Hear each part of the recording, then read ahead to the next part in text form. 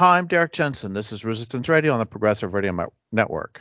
My guest today is Amanda Covatana. She's a 6-year veteran of tiny house living situated in the drought landscape of Northern California, where she's focused on reducing her resource use, informed by her childhood growing up in pre-industrialized Thailand in the 60s and her coming of age as a lesbian in the San Francisco Bay Area.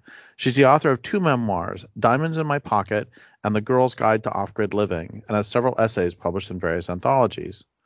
So first off, thank you for your work in the world. And second, thank you for being on the program. Oh, yes. Thank you for having me.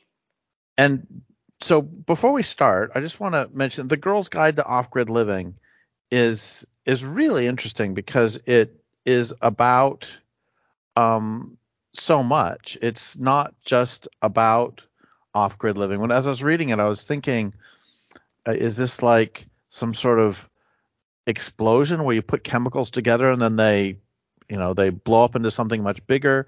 Or is this more like a stew where you drop in various ingredients and then the whole thing ends up tasting much better than all the individual components? But it was really interesting how you mixed in all of these different subjects into this one fairly small book. Yes, I'm liking the stew idea. Originally, I've already written a memoir. So how many memoirs does one need to write?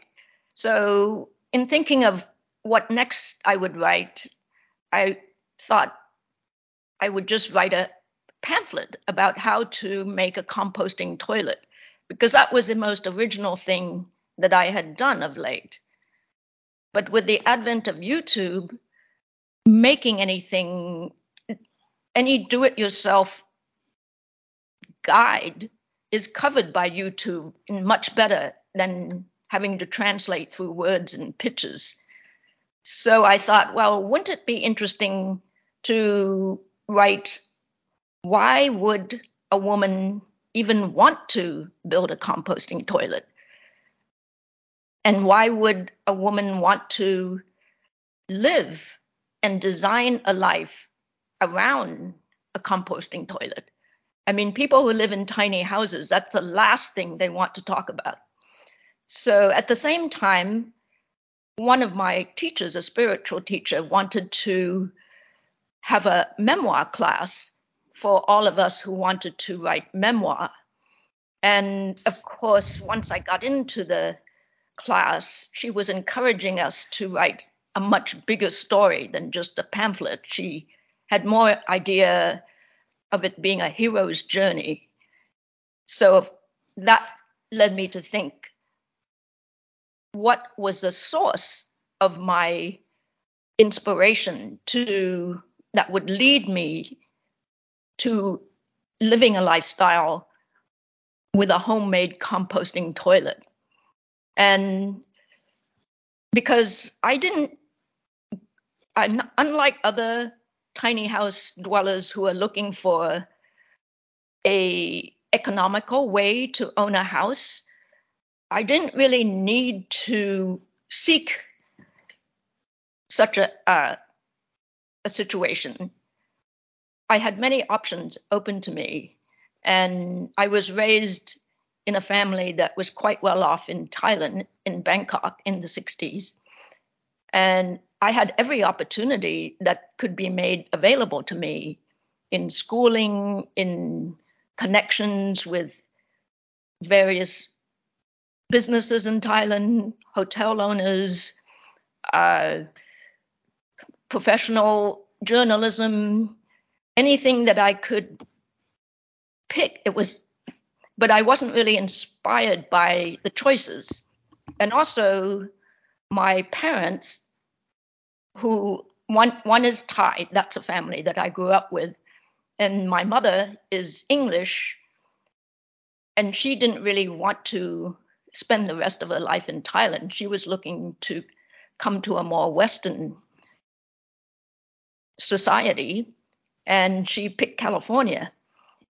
My father had a job that brought him to California, and once she saw how beautiful it was here and how many options there was as far as social opportunity and geography. She persuaded my family, my father, me, and her, that we should immigrate to California. So that was basically what brought me to creating an American life. So the coming of age as a lesbian in San Francisco was key to shaping how I would operate.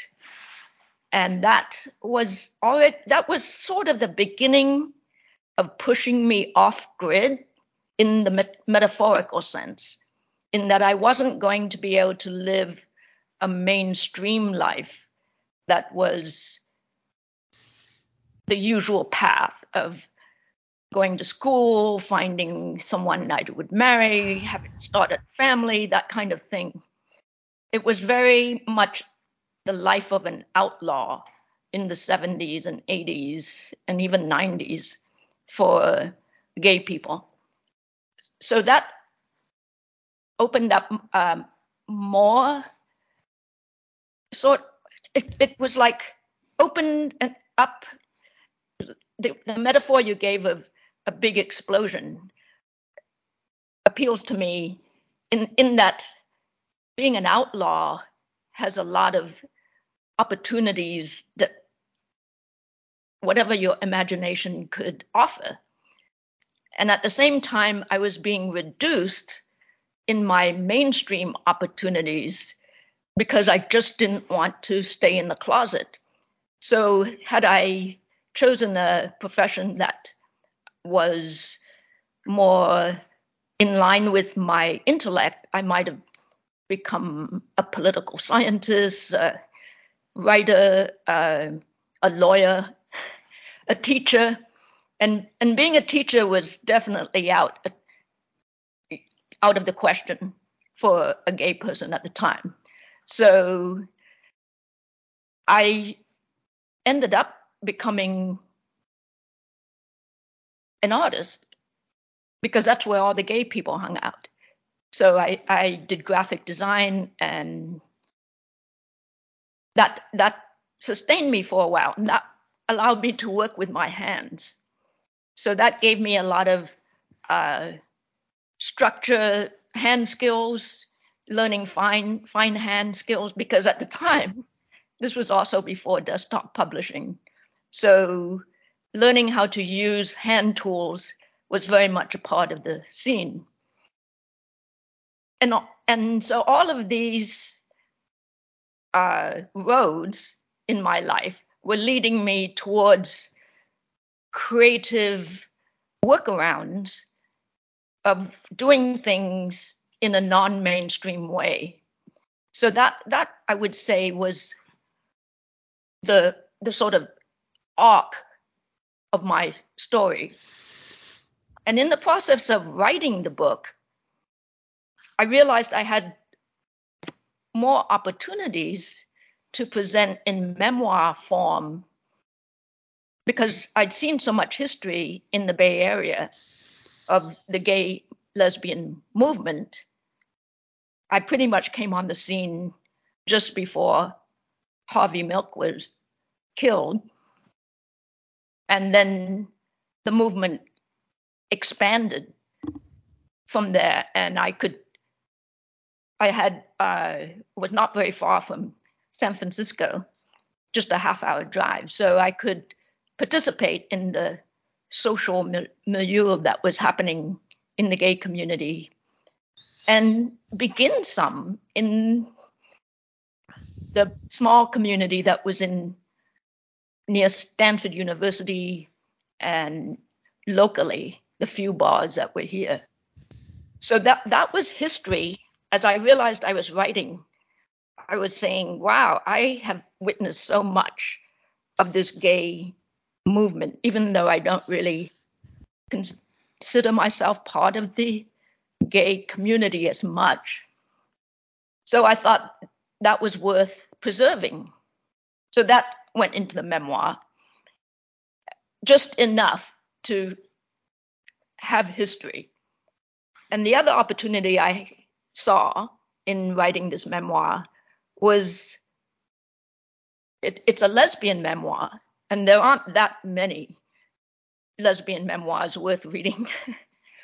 They tend to be political. They tend to be all about how I participated and changed the direction of the gay movement in my area. And I wasn't that much of a participant. I was more of a witness and social participant. So the lesbian memoir aspect became a piece, an opportunity of this book. And then the other opportunity was just writing as a woman. Why would a woman learn these skills, carpentry and whatnot, that would lead me to want to outfit my own tiny house? And what was it about being a woman too? Because as time has gone on, women tend to focus less on what it means or what shapes a woman. We've tried to reduce the differences between men and women. And in this era where we're not even allowed to ask, what is a woman? I thought, well, aha, this is an opportunity that needs to be fleshed out in case we forgot. So that those elements all ended up in my stew. And it did at times seem a bit of a stretch to have it all together. But I continued because it was a rich vein, and it seemed to help me find all of the different influences in my life that brought me to this desire to live in such a small footprint of a house. So when I completed the book, it did feel like it all would hang together. And because I was writing the book for myself as my own exploration, it was not designed around, I did not have an audience in mind. I knew that people loved the tiny house idea, and there was an audience there. And I've read the memoirs, and they always seem to shortchange on the why. The why did these people come to live in a tiny house, and did they like it, and why did they stick with it?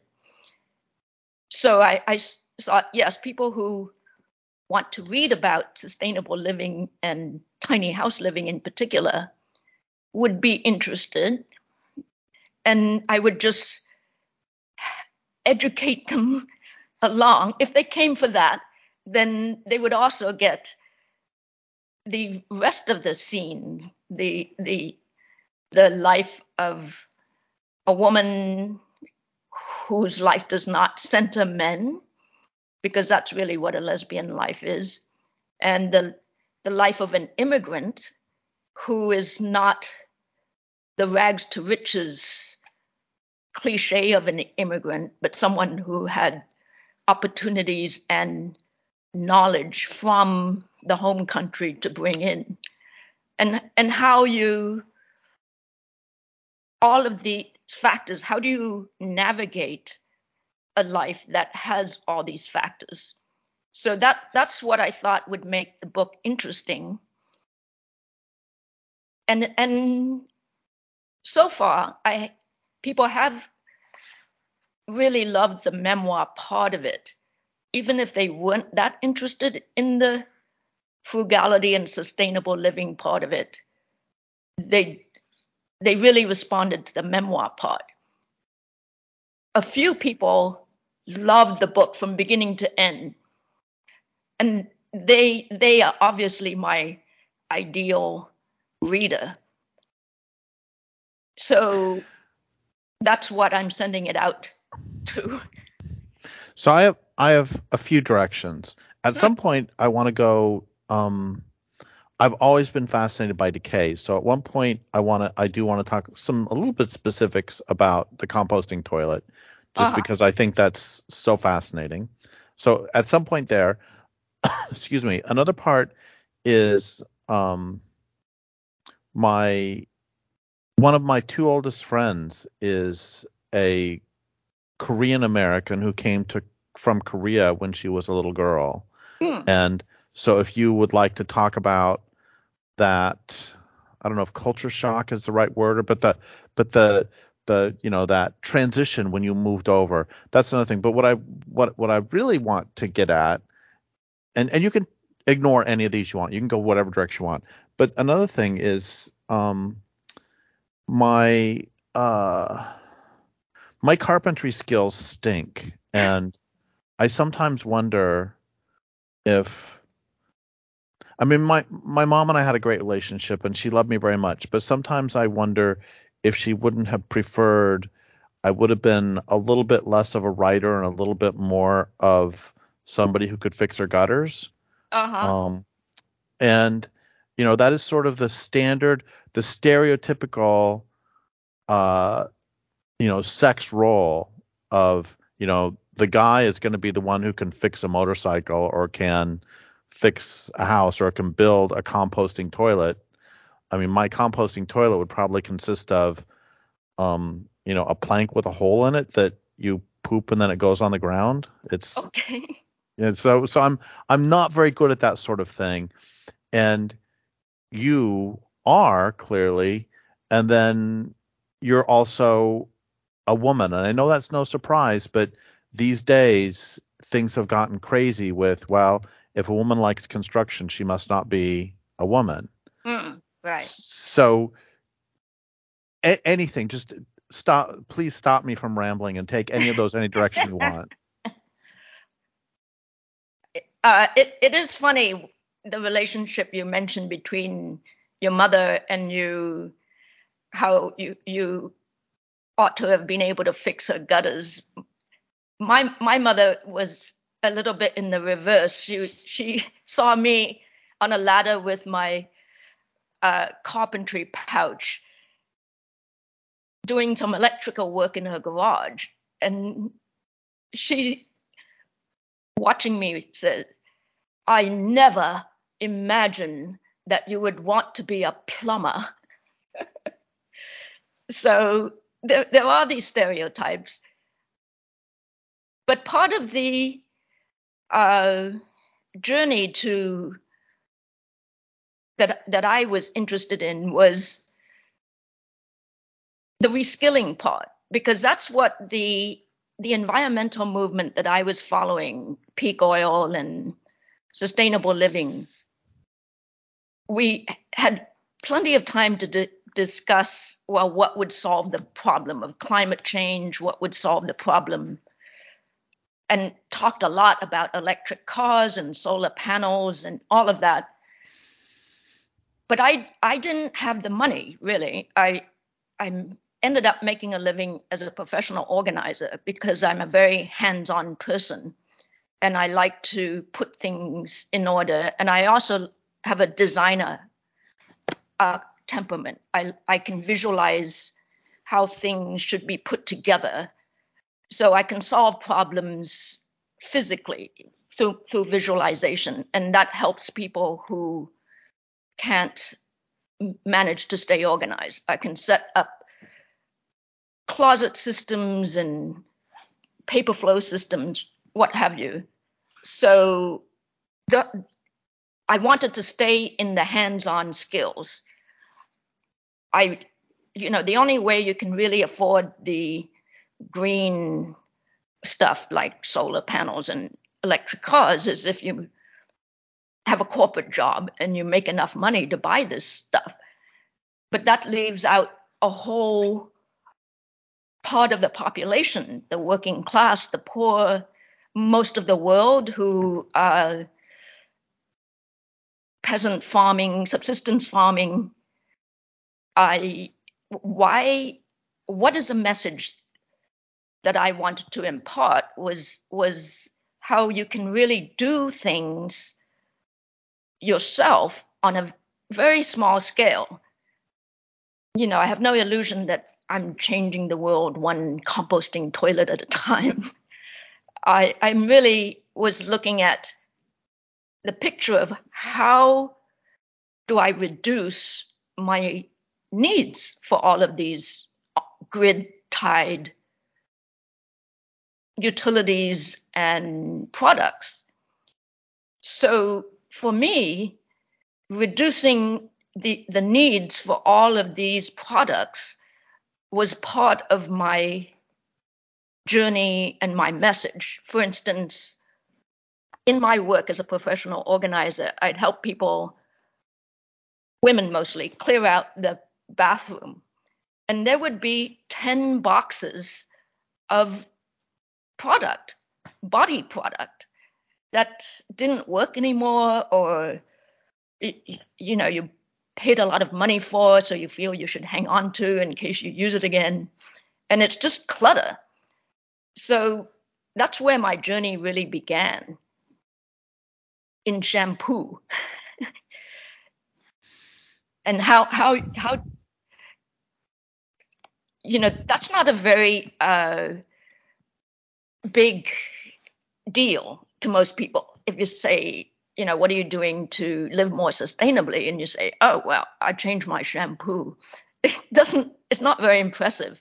But over the whole picture of how do you do that? How do you no longer go to the store to buy all these things in plastic bottles is quite a big piece of it. So that too is part of the book, is that you can start small, just one item at a time. I started to learn how to use solar panels I bought one solar panel and I hooked up a fan to it, and I hung it outside my bedroom window when I was still living in a conventional house with my partner, and fed little wires through a tiny hole in the screen so that I could hook up my fan. And this pleased me because it taught me how to use a solar panel and what I could use it for. And it got me just that one little step off the grid, which so I was basically engaging in a long, geeky experiment that was slowly, incrementally making little sustainable steps, and the whole how to live sustainably, how to live with a smaller footprint, how to buy less commercial product is all a part of what I consider to be off-grid living. Well, and one of the things I love about what you just said is the step-by-step nature of it.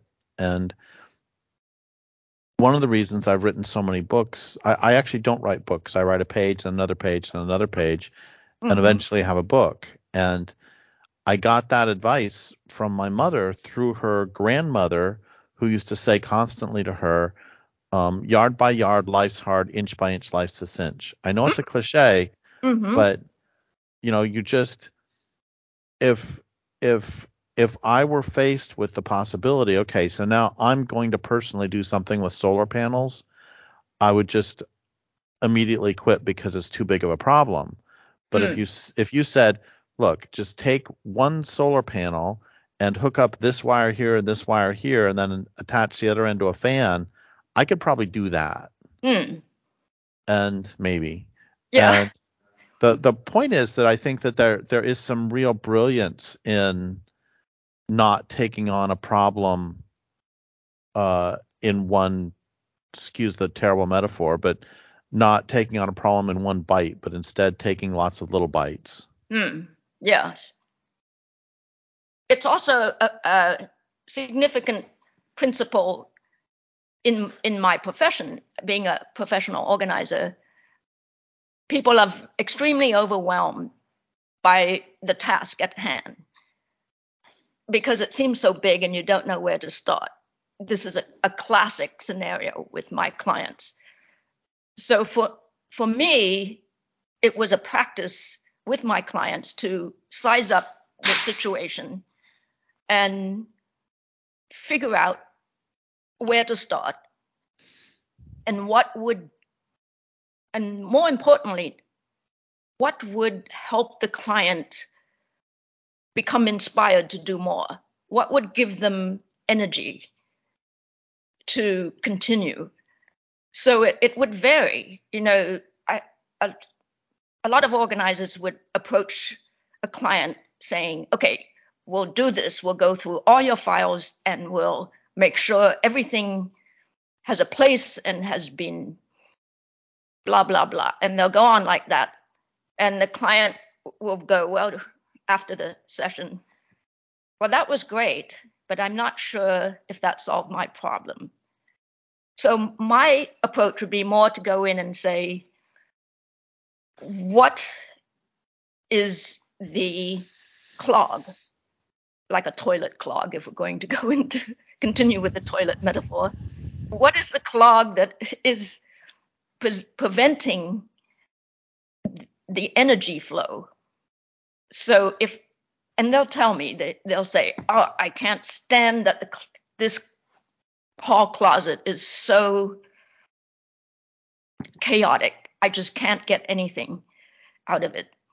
Or they'll call me up and say, I couldn't find stamps to mail this letter and I just need to be organized. So if I start there, then it helps to generate a flow, as it were.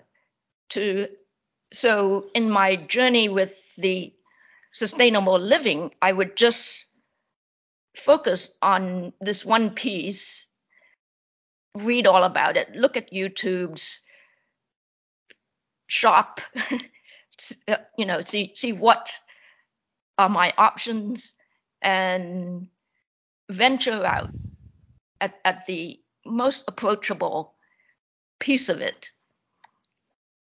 So that's, in a sense, I mean, I did write the book like that too. I went to where it hurt most and just parts of my life that I had just buried, like, I am never going to mention this again. I mean, for a writer, it's like, well, there must be some story in there. And I had this lovely writing group that I could share stories with and get a response to see, is this interesting? Who was I then? So the stories began to build. I chose the piece that hurt most, and then I continued to write like the next logical step. So, and I would find out that in that story, it wasn't really my fault that it was such a bad situation. I was just fending for myself. It wasn't that I was guilty of something. It was more like society had put me in this position and I was just trying to navigate my way out of it. And that was a key piece of putting this memoir together in a way that helped me. And I think it was Alice Walker who says, if it doesn't save your own life first, it won't save anyone else's. So in revealing the specifics of my life, and I really exposed a lot of secrets that I wasn't prepared ever to write down. But of course, as a writer who's cannibalizing my own material, it was just too good to pass up. So it feels like that notion of going after the thing that uh, the clog or the crisis, the thing that hurts the most. First off, it strikes me as pretty much how the medical model works when it is working well. It's like you go in and you take your first and worst symptom first, and then that can often provide uh, hints as to what else is going on in your body.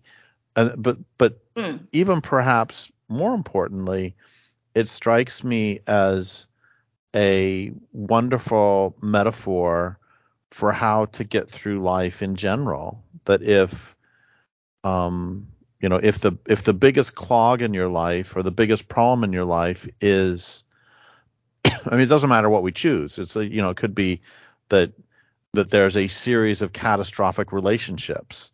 It's like, well, Mm. maybe we should work on that first, and then, but if the problem is that you're consistently losing money at the roulette table, I don't know, I'm just choosing random Yeah. examples, maybe start there and see what that says. And not only address the problem, but also what are the underlying uh, problems that lead to that symptom. I mean, so it seems like not only are you telling a really interesting story here, but also this is, if people want to take it up, the whole thing is a metaphor for how to, uh, I mean, how to live a reasonable life. Yes, how to live to your values. Yeah, that's much better put. Yes. And yes, so there are some things we can't do, like the typical goal for an environmentalist is to reduce your carbon footprint.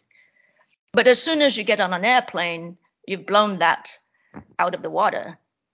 And as an immigrant whose heart is in my homeland in Thailand, I cannot visualize a life where I don't go to Thailand to sustain that part of me. So I can't think of myself as reducing my carbon footprint. But there's a lot of other things to explore. How to reduce my water footprint. This is California, so that's a really important piece of the puzzle that very little attention is being paid to.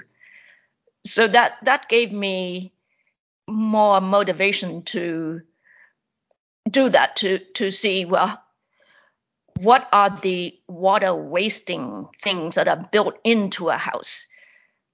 When I go to a house to do the dishes or prepare a meal, just the fact that water is expected to be hot is a huge waste of water. We try to bucket it out while we're waiting for the shower to get hot and all. But my house just doesn't have hot water. You never wait for hot water unless the pipe happens to be in the sun on a hot day. Then the water comes in very warm. So the tiny house goal has shown me ways of living that I would never learn in a conventional house, and that's how I approach the tiny house design. I got a very small house, much smaller than most tiny houses these days. It has an 85 square foot footprint, and Wow. with a loft, so total is 130 square feet. It's like living aboard a boat, and that there was a culture of live aboard boats in the Bay Area that I was familiar with.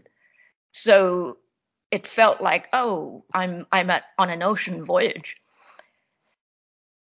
and that made it feel good too.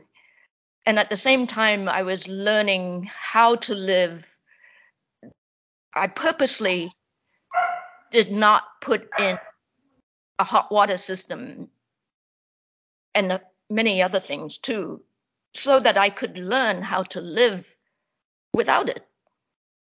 And as it turns out, you can live perfectly well without on-demand hot water that takes 3 minutes to get to you. So that's one. I forget where we were going. Oh yes, how to live your own values, and that was one of my values that I brought from home, from Thailand, because we didn't have hot water when I was growing up. And yes, it's the tropics, so you don't really need it. But I did have my bath water delivered to me in a kettle by my nanny. So it wasn't like we couldn't have hot water, but we had to be sparing about it. And I think that's what's missing in our culture is we approach our lifestyle as if we should have all these amenities, but we don't have any kind of cultural safeguards to remind us to reduce our needs for all these things. The concept that enough is good. I think the Japanese have this idea. Well, I think about this in terms of what William R. Catton Jr. talked about with ghost slaves, that we have all this prehistoric energy we use, and it makes us, each person in the United States has the equivalent of like 400 humans working for them full time to heat their water and carry it, which that's what it would take if humans were doing this instead of, coal or oil or whatever, or hydro or whatever it is you're using that's heating your water and bringing it to you. That we have all these, and think about this with all the foods you eat, that it actually was brought up, the broccoli was brought up from Mexico, and that imagine the energy it would take if somebody were actually carrying it. And I've thought about this when I've gardened, that how much more sparing I would be with the water if I had to actually carry it as opposed to just turning on a hose and out it flows. Right. And this always makes me think of a Doobie Brothers album. What Were Once Vices Are Now Habits was the name of the album. And I think about that with all of this stuff like electricity. 150 years ago, that's one of my dogs is telling the other dog not to get up on the couch. Anyway, 150 years ago, nobody had it, and hot water would have been a luxury, and now we don't even. I can't imagine living without it. It's just for everything. I mean, it's that for the internet. You and I grew up before the internet existed, and nowadays, people would riot if their Wi-Fi went down. Right. Yes, it's a addictive culture, and one that makes us more helpless. Well, that's okay. Let's remember the helpless thing, because I want to come back to that in a moment. But I do want to go back to you being a young girl from Asia coming over, and I'm thinking of a line by Linda Hogan, who's an American Indian writer, and she said that being of both cultures made her, she felt somewhat like an amphibian, because she had to be home both in the water and in the air. I mean, both in the water and on the land. And does that work for you, or is your perspective when you came over? I mean, just talk about your experience of coming to the United States, and did it feel like you now immerse yourself in both cultures? How does all that work? Yes, I had the advantage of having gone to British schools in Thailand, so my English was very good when I arrived. and I didn't really understand the culture shock that I was feeling because I was doing fine in school. But there was a huge missing piece of me that I had to learn was gone. And then when I went back to Thailand, it wasn't very often that I could go back to Thailand in my youth because it was such a long journey and all. But now I go quite a lot, and I realize how much I'm missing from that culture that is not found here. So that there is a lot of that going on in my life of trying to maintain an American persona. You really have to have a strong character to survive an American society because people constantly asking you, what do you think? What do you think will happen? They want your opinion. They want you to defend your opinion. It's like a free for all. And I didn't learn that here because I'm from a collective culture where we know our place. We are placed in society. So we really don't have to defend it. The only thing we need to make a decision about is what to have for dinner and where. So that's how it worked. So tell the story, if you don't mind, of the swimming pool. Do you know what I'm talking about? The where the woman accused you of being a boy. Ah, yes. And because I thought your response was, I mean, that seems very revealing of the different cultures. Yes, because as a child, this was in England. I was visiting my grandparents, and we were at the public pool, and I had very short hair, pixie haircut that my mother favored. So I looked like a boy, and I was in the changing room, and a mother said, "You're in the wrong room. The boys' changing room is across the hall." But because I was Thai, I was trained not to contradict an adult because it would cause her to lose face, as it were. So I just said nothing. And then when I came back and she'd seen me, I think, in a towel or something. And when I came back, I was all dressed in a little dress. So she saw that I was a girl after all. And she says, "Well, why didn't you tell me you were a girl?" But that's wasn't in my culture to defend who I was because in the first, I didn't have a boy's haircut in the Thai sense. They have much more severe short hair, and they didn't have Beatles hair like kids were doing at that time. So it wouldn't have been necessary to defend myself. And there would have been people around me with me because you didn't go anywhere without friends or another person. And they would have spoken up for me too, or just laughed, and it would have all been clear. But this idea that an adult was asking me to identify myself kind of petrified me. So that was what I had to learn, was how to raise my voice, as it were, not louder, but more articulate, with more words. Was that what you were? No, that was exactly it. That's great. Uh-huh. So we're down to about 5 minutes left, and in a minute I want to ask you to tell people how they can find out more about your work. But before then, there's we started with a compost toilet. The book started with a compost toilet.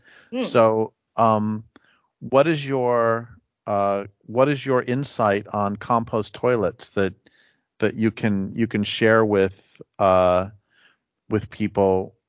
And I'm sorry, this is a terrible line, but I have to do it. At one point you talked about how sometimes people start with shampoo, and I'm going to say you actually started with real poo. Yeah. Um, sorry. No. Anyway, so how do compost toilets work, and what does that have to do with the book?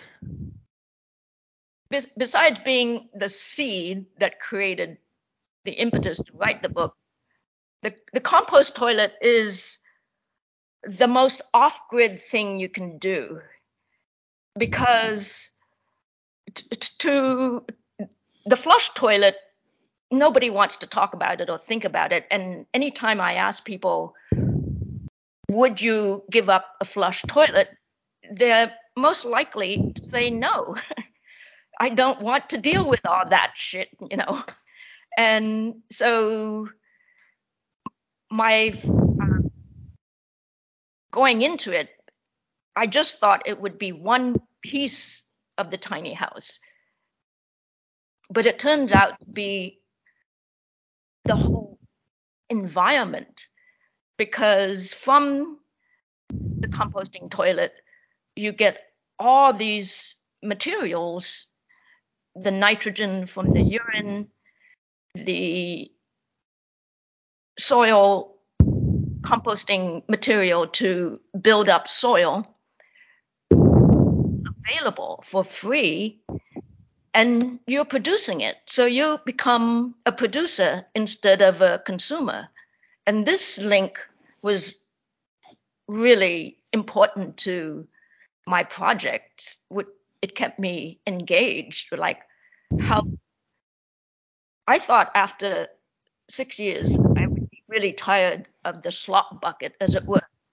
But perfecting my process in processing poop has really become the innovation that I'm pursuing. I mean, I was greatly influenced by Silicon Valley, so my father being an engineer and all. So I was really like, this is my piece of the innovation scene. I can really pursue this and perfect it. And it's handmade. There's nothing really, you just buy a few funnels and tubing and an oil change pan and a box with a toilet seat, and you got it. So what you can do with that to improve soil, grow crops, improve the land, restore the soil. So I basically think of myself as the cow that is doing the restorative soil restoration on this little piece of land I live on.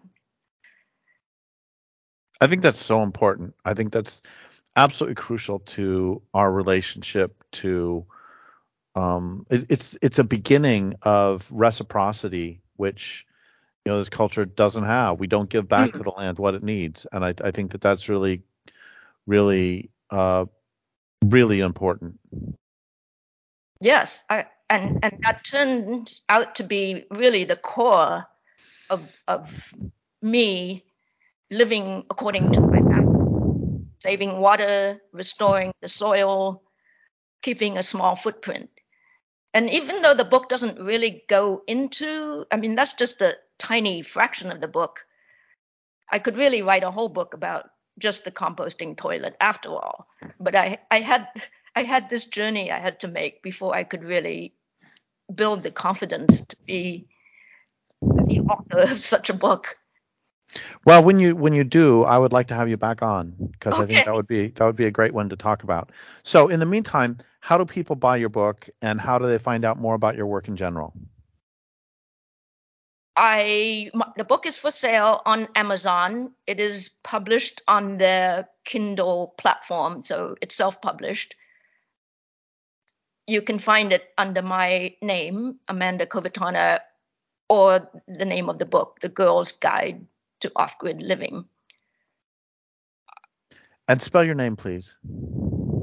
Amanda, Amanda, Kovatana, Kov as in Victor, Attana. And is there anything else you want to say about the book before we go? I don't think so. Okay. I think Go ahead. It's been the most satisfying writing project I've done. So I really feel like just putting it out there has done all that I needed to do. And because it was so rewarding to me, I just hope that it finds its audience. Well, I think it's a really good book. Thank you. And thank you for being on the program. And I would like to thank listeners for listening. My guest today has been Amanda Kovatana. This is Derek Jensen for Resistance Radio on the Progressive Radio Network.